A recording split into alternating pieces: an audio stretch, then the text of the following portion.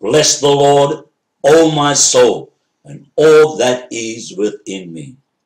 Praise God. Ian and I are here, ready to share the word of God with you. It's a privilege and an honor for Calvary Apostolic Ministries to share God's holy word. We're beginning a new topic.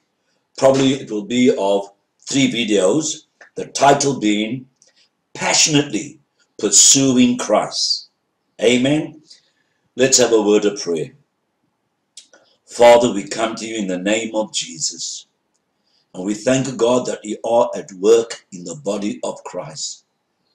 God, the Spirit is molding and shaping your people to your very purpose, O God.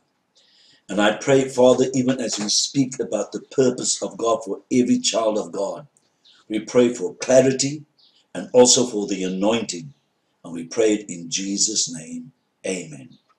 Let's turn to the scripture, Romans chapter 8, reading verse 28 and 29, the King James Version. And we know that all things work together for good to them that love God, to them who are called according to his purpose. For whom he did foreknow, he also did predestinate to be conformed to the image of his Son, that he might be the firstborn among many brethren. May God add his blessing to the reading of his holy word. As Christians, and may I add more so ministers of the gospel, just what is it that motivates us? What is it that drives us? What is it that compels us? Are we propelled towards success? Is being recognized by our peers our heart's cry? Or is it our so-called vision that grips our heart, soul, and spirit? How many of us desire to have a 20,000-seated church building filled to capacity with congregants? An old-age home, perhaps, for our aged congregants? A youth camp? An international ministry? Do we want to make our mark on society? Surely, most ministers of the gospel will admit they always wanted to be successful in the ministry. Surely, there's a cry within many of us to be recognized as mighty men of God. How often, as men of God, have we imagined ourselves as another Billy Graham or even John G. Lake? Praise God. Over the years, those wishful sentiments have changed with some of us, and I do believe for the better. Many of God's preachers are no more motivated by the yearning for success. Bless the Lord. Some of us are no more seeking after recognition by our peers. Praise God. No more do we desire to be copycats of the renowned men of God in our day. Like David, we have taken off the armor of Saul. By the wonderful grace of our Lord Jesus Christ and the Holy Spirit, we are discovering our true purpose in life. No more do we strive for success in the ministry. Rather, it is to hear the commendation of our Lord and Savior. Well done, my good and faithful servant. Over the years, God has convinced many of his servants that success is not determined by how many people get saved under our ministries. Success is not determined by the accolades of our peers. Success is not achieved by how many women and men we have trained for the ministry. Success is not in how many countries we have ministered, or how many international websites we have, or how many books we have written. What then tantamounts to success? One of the many spiritual ingredients that produces a God-centered ministry and even in life's journey is being faithful. Success and faithfulness are poles apart. Let me cite a biblical example. Projecting Noah into our modern day church environment, tells me that Noah in our day will be rejected.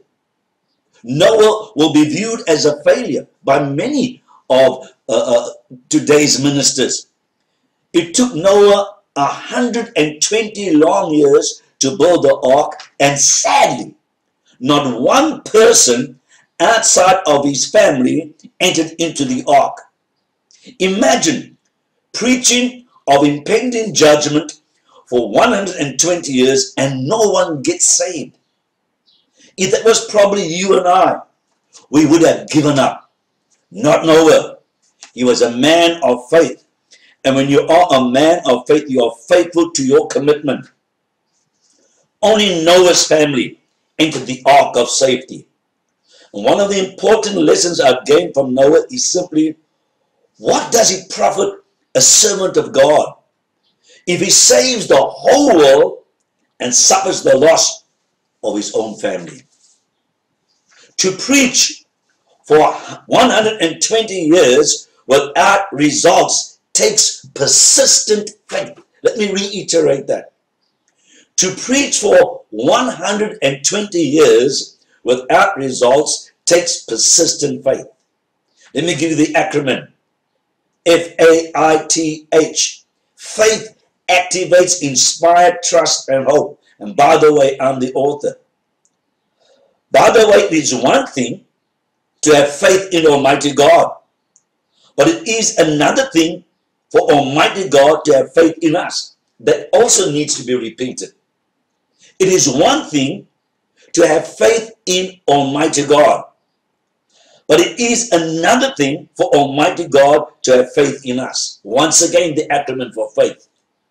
F-A-I-T-H. Forsaking all, I trust Him.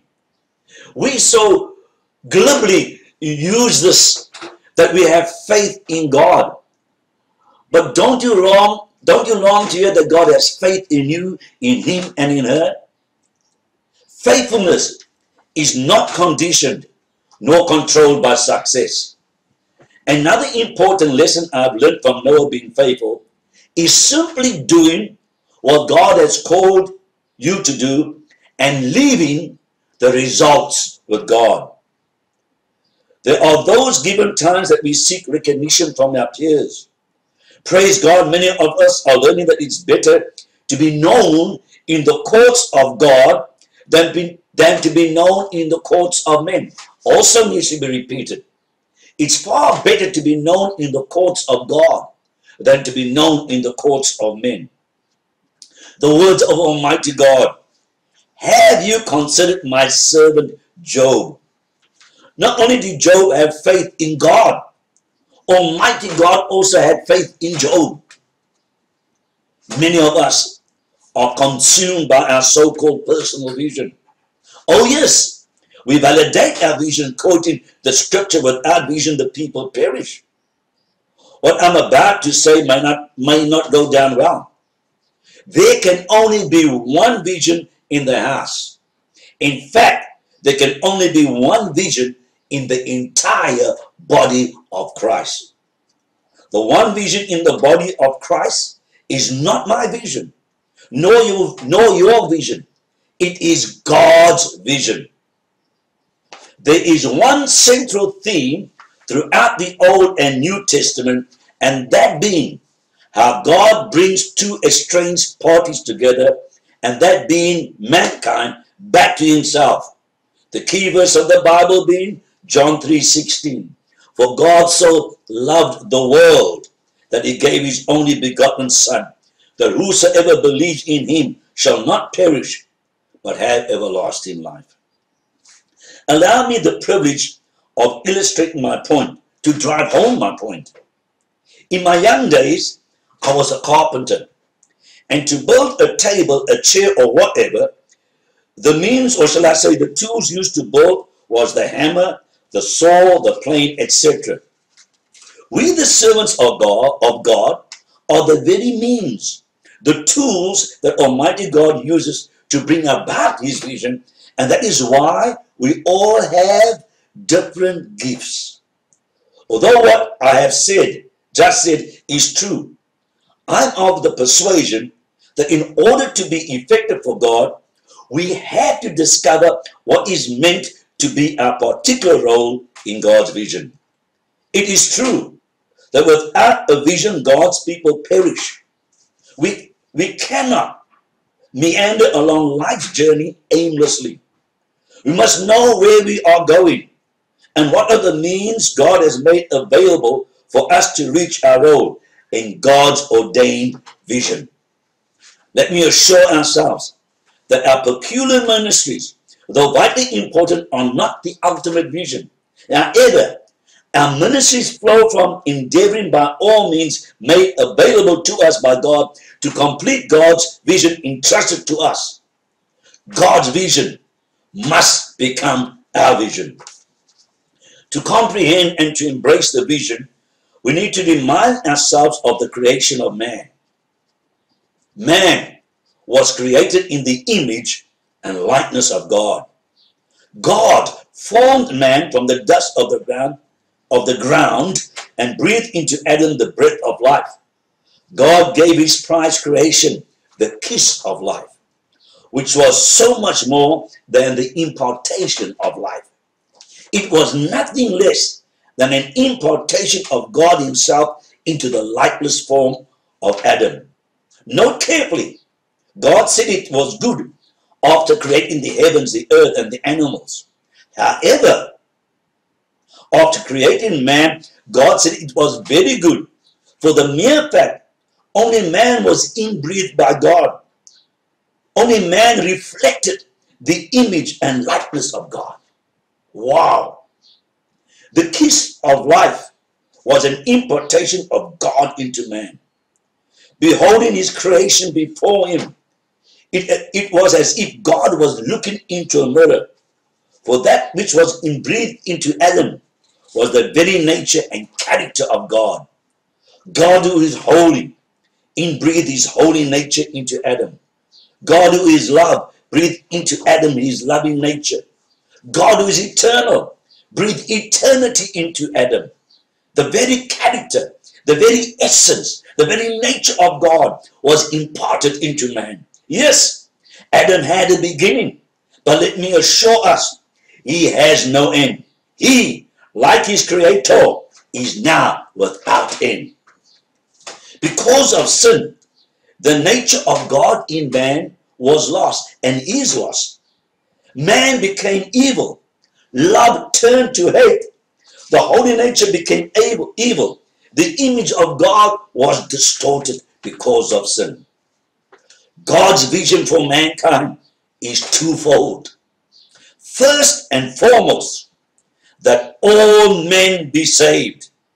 Secondly, the image and likeness lost because of Adam and Eve's sin be restored to all the born-again children of God.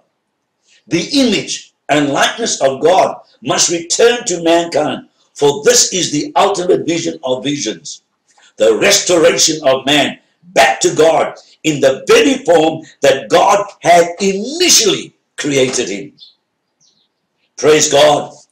Many of us have discovered the ultimate vision for our life, recorded in Romans 8:29 and Romans 12:2.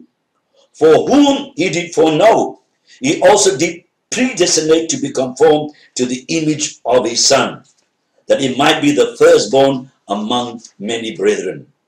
And be not conformed to this world, but be transformed by the renewing of your mind, that you may prove what is that good and acceptable and perfect will of God. God, in eternity, designed man to be created in the image and likeness of his only begotten Son. This is to become our vision, our driving force, our constant motivation. For this is God's vision for each one of us. And let me categorically add that it is possible for God, through his grace and power of the Holy Spirit, to conform us to his Son, for he has given us the wherewithal. No doubt, there are many of us who think it is impossible. Many say we will only be like Christ when the rapture takes place. Note the scripture. Beloved, now are we the sons of God, and it doth not yet appear what we shall be. But we know that when he shall appear, we shall be like him, for we shall see him as he is. 1 John chapter 3 verse 2. I and many others are of the firm belief that many will agree with me that it is possible to become like Jesus in the now. What does the Bible say? I can do all things through Christ who strengthens me. I'm almost certain that, like me, you are sick and tired of being yourselves. What we see in the mirror is distorted. We long for perfection. We long for a sinless life. We long to be gracious, gentle, and kind. We long to treat others the way our Heavenly Father treats us. We long to forgive those who have over the years dragged our names through the cesspools. Oh, that we might echo the words of our Savior. Father, forgive them, for they know not what they do. We can become like Jesus. We can be restored to the image and likeness of the Son of God. It can happen. It must happen. We can be restored to the image and likeness of our beloved Savior, Jesus Christ. However, we must set aside the mundane affairs and passionately pursue Christ. How are we going to do it? How are we going to become like Christ? In the next few weeks, I will deal with how we can become like Christ. We must pursue him. We must hunger and yearn, not only after his person, not only after his presence. We must yearn for him. We must have an intimate, personal relationship with him. By the grace of our Lord Jesus Christ and the power of the Holy Spirit, I developed a method of preaching and teaching. What it is simply, after ministering the Word of God, I lay emphasis on spiritual application. Now, what I mean simply by that is this, that what we've studied, what we've heard, what we've read, we've got to begin to apply it. In other words, we don't just study God's Word for knowledge. We don't just study God's Word to preach or to share. We study God's Word to apply it to our daily walk. That even as we walk amongst men, amongst the unsaved, and even amongst the church members, they've got to see the Christ in us. So I'm going to mention a few spiritual applications that you and I must make every endeavor to apply to our daily walk among men and before God. Spiritual application number 1. For our ministries to be effective, our concentration should be focused on our Christian character. For the simple fact, action speaks louder than words. The truth was told about Mother Teresa. There have been some visitors visiting her ministry, and she showed them around and all that. And then she picked up a little girl that was on the road, and she hugged the girl and kissed the girl. And the girl was dirty. The little child was dirty. And then the minister said to the other minister that were visiting, now that is a ministry. That is preaching. So we've got to bear in mind that our concentration must be on a Christ-like exhibition, genuinely expressing Christ as we love humanity. Spiritual application number 2. As ministers of the gospel, we at all times must bear in mind and in spirit that we act under the authority of the head of the body of Christ, namely Jesus Christ. We represent Christ, and therefore it is essential that our lifestyle lines up with our preaching of the gospel. We are ambassadors of Christ, and our words must line up with godly action.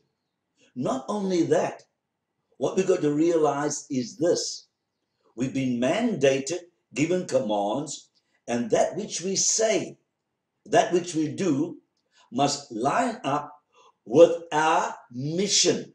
We cannot say anything outside of our mission. We've got to keep to the word. Amen. And we've got to live up to the word at all times. Another spiritual application. Our prime purpose of studying the word of God is to become a living epistle read and known by all men. In simple terms, just as Jesus was the word made flesh, so must we become the living word. Hear the word of the Lord. Do we begin again to command ourselves, or need we, as some others, epistles of commendation to you, or letters of commendation from you? You are our epistles written in our hearts, known and read of all men.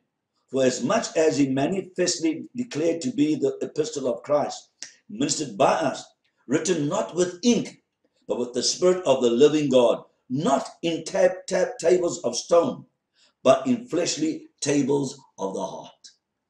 I love the book of Esther. And by the way, Esther means the star of the east. But the surprising thing about the book of Esther is that the name of God does not appear. That's strange. If the revelation of the word is to declare God the Father, God the Son, and God the Spirit, and in one of the main books in the Old Testament, Esther does not even mention the name of God. But wait, the remarkable fact of the book of Esther, and more so Esther, she was a living epistle. Let me explain it this way. Way back years ago, seamen and mariners, they never had compasses and all this modern technology that plots your course and all that type of thing. They traveled from one point to the other point by watching the stars. And they studied the stars, and as they would travel, they would look up to the sky and see the particular stars, and they would know where they are. Now, Esther, the book thereof, has not got the name of God. But you know what? Esther means the star of the east. And if we look to Esther and follow her as a star, as an example, as a living epistle, she will lead us to the Most High God. So it's wonderful. And what I'm simply saying is this. Very often, there's no need for you and I to preach or to witness, though we are called to do that. But sometimes our very action, our very attitude towards people and even to God, though we will not speak of him at a particular time, people will see a Christ-like nature in us. And because what they see satisfies him and place a desire in their heart to follow us, and as they follow us, they will find the Christ. Amen. Another spiritual application. We become, the same one. We become living epistles of Jesus. No, it's a different one. Sorry, this is a different application. We can become living epistles of Jesus as we die to ourselves. The flesh must constantly be crucified.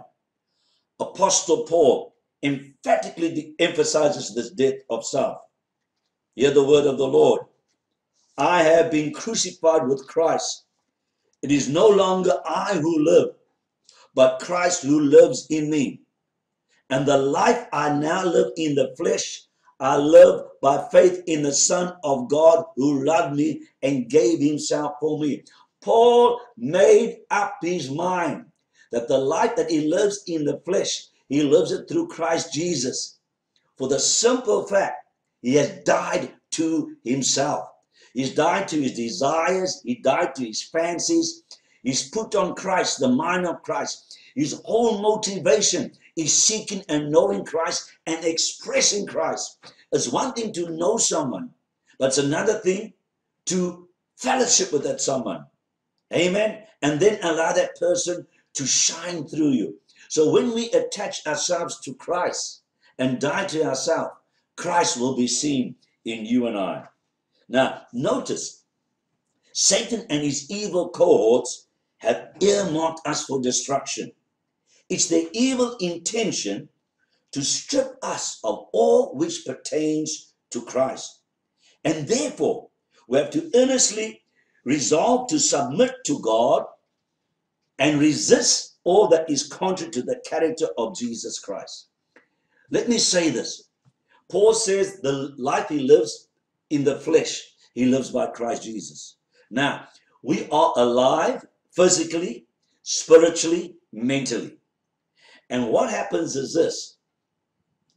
Our flesh makes contact with the world, our surroundings. Our spirit makes contact with God. And when the devil who has earmarked us for destruction comes or sends his evil cohorts to bring us down, to lead us to sin, what we must realize is this. There's a method of conquering to overcome the temptation. And the Bible says, resist the devil. Yes, the Bible does say that. But you cannot resist the devil in your own power. Remember, we are here to present Christ. We are living epistles, read and known by all men. And for us to overcome sin, to resist the devil, that it might flee from us, first and foremost, we must submit to God. Amen. You got to submit to God.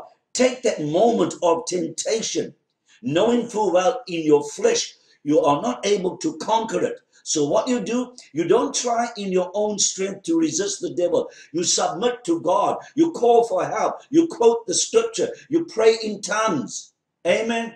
And I've learned over the years, and it's remarkable, that when we are faced with temptation, one of the best ways to face it is to run away from it. But another way to overcome temptation is to pray aloud. It's to pray in the spirit, to quote the scripture. And what happens is this. It's happened to me several times. Sometimes I haven't got the spiritual energy, the strength, the resolution to overcome. But as I pray, and praise God, the Bible says God inhabits our praises. God inhabits our praises. Now, this is important. The word inhabit is to dwell among. It's to be with you. Amen. So if Christ comes in on the scene when we are tempted by the devil to be led away from practicing God's word and performing evil, what you must realize is this. A miracle takes place. Something weird happens, something wonderful that defies description. And that is God inhabits our praises. In other words, God comes in on the scene. Hallelujah. God comes in on the scene. And you know, and I know, that light and darkness cannot mix. And when God comes in that hour of temptation, he manifests himself in some peculiar way. And the light of his glory shines against Satan, who is dark, and he has to flee. Christ is our hope of glory. So temptation, we got to fight it. We are epistles, read and known of all men. Another spiritual application. To overcome temptation, I probably said it already. To overcome temptation, we must employ the word of God. We can only overcome temptation when we follow our Savior's example. When he was tempted in the wilderness, Jesus constantly used the word against Satan. See Matthew chapter 4. Romans chapter 6, verse 11 to 13, the King James Version, gives us the threefold antidote that conquers temptation. And I believe this is a threefold cord that will always conquer temptation. You know, Ecclesiastes chapter 4, 8 to 12 speaks of a threefold cord. What I'm going to give you, or rather what Paul gives you in the scripture, is a threefold cord that will always conquer temptation, that you and I might remain as living epistles, read and known by all men, that Christ might be seen in us. Listen to the scripture, and I will emphasize the three words. Likewise, reckon you also yourself to be dead indeed to sin, but alive unto God through Jesus Christ our Lord. Let not sin therefore reign in your mortal body, that you should obey it in the lust thereof. Neither yield ye your members as instruments of unrighteousness unto sin, but yield yourselves unto God as those that are alive from the dead, and your members as instruments of righteousness unto God. Wow. Now, three words that stand out in the above scripture that I quoted, or rather read, are being reckon, reign, and heal. Reckon means to consider. Reckon means to make up your mind. Reign means to control. It speaks of supremacy, and it speaks about kingly power and authority. Heal means to succumb, to give way, and to give in. Now, I paraphrase the scripture found in Romans chapter 6, 11, 13, using the explanations of the words, reckon, healed, and what was the other one? What was the other one? Old age. Reckon, healed, and reckon, and reign. Sorry, old age. Praise God. So I've inserted these words, their meanings, into the scripture. Likewise, consider making up your mind. You are dead indeed unto sin, but alive unto God through Jesus Christ our Lord. Let not sin therefore control and rule in your mortal body, that you should obey it in the lust thereof. Neither do not give into your members as instruments of unrighteousness unto sin, but give yourselves unto God as those that are alive from the dead, and your members as instruments of unrighteousness unto God. Amen. I trust that this teaching has been a blessing to you. I apologize for fumbling, but never mind, it's good. It shows you that I'm just human like you. God bless you. Have a lovely day. And Ian and Mrs. D sends their regards. God bless.